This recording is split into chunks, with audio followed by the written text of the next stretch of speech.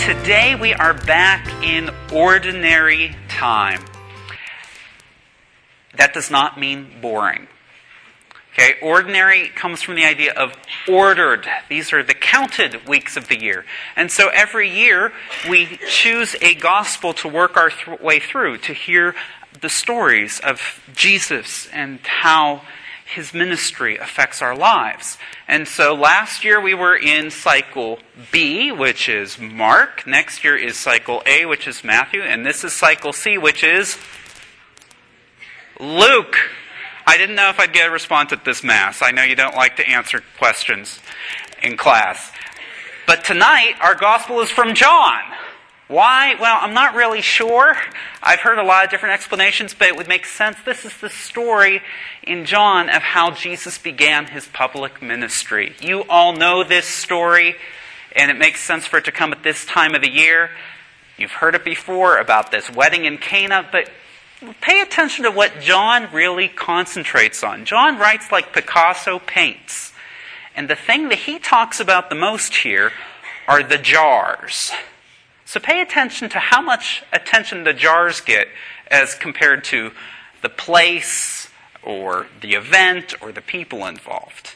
And let's think about what he must be getting at.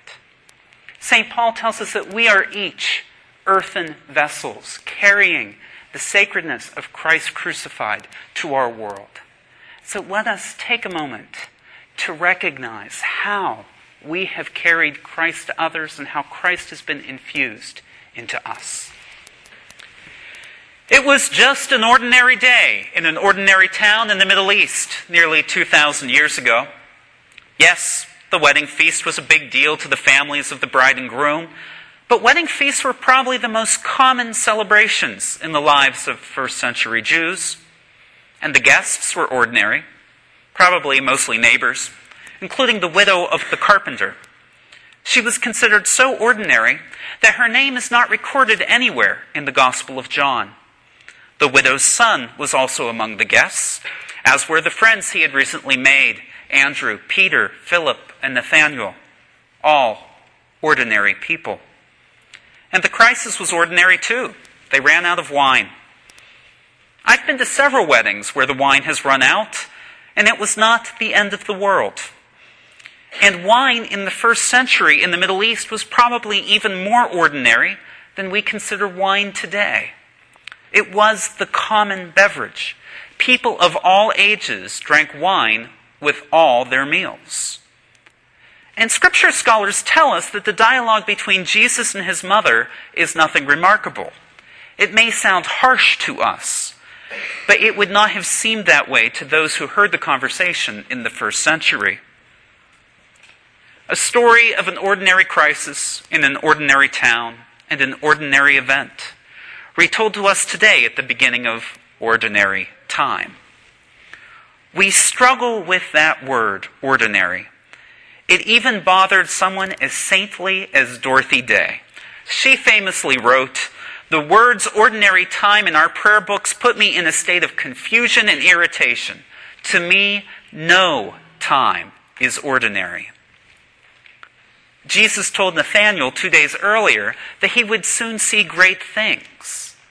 So what was so great about Jesus' first miracle? Jesus told the servants to fill 6 gigantic stone jars with water. Now that was rather remarkable. As I was told by one rabbinical student who had lived in the Middle East, water is a precious commodity there, even today. Water is not to be wasted.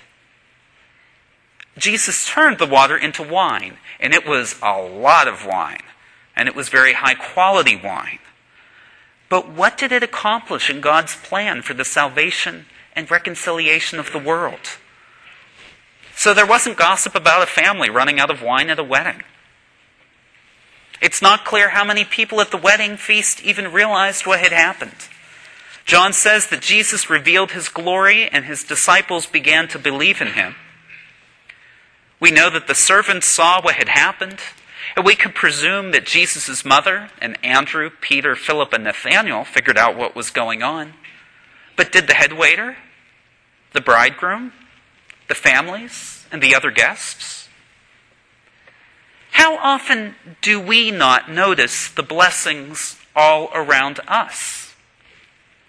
Miracles happen every day, at every moment. They are abundant as 120 to 180 gallons of wine at a wedding feast. And those miracles are of the highest quality.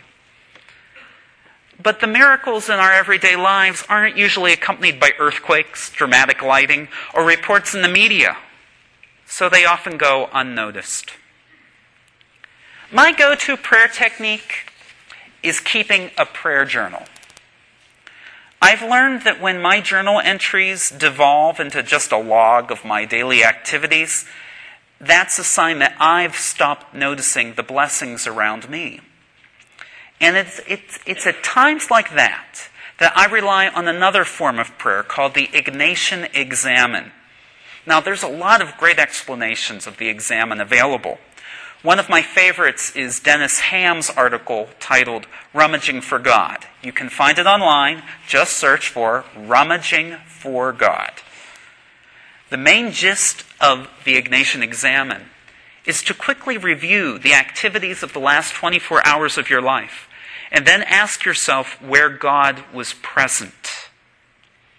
Whenever I conduct this prayer, I'm usually amazed to find the abundant ways God was present in my day.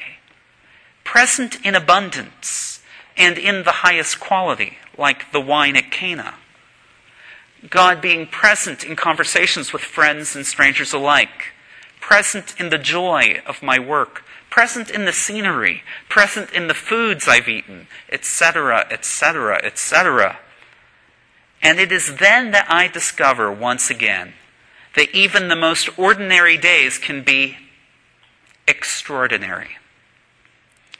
As the stories in the Gospel of John tell us, water turns into wine, light appears in darkness, we discover who we are, people recover from illness, and the dead rise. Extraordinary things happening to ordinary people.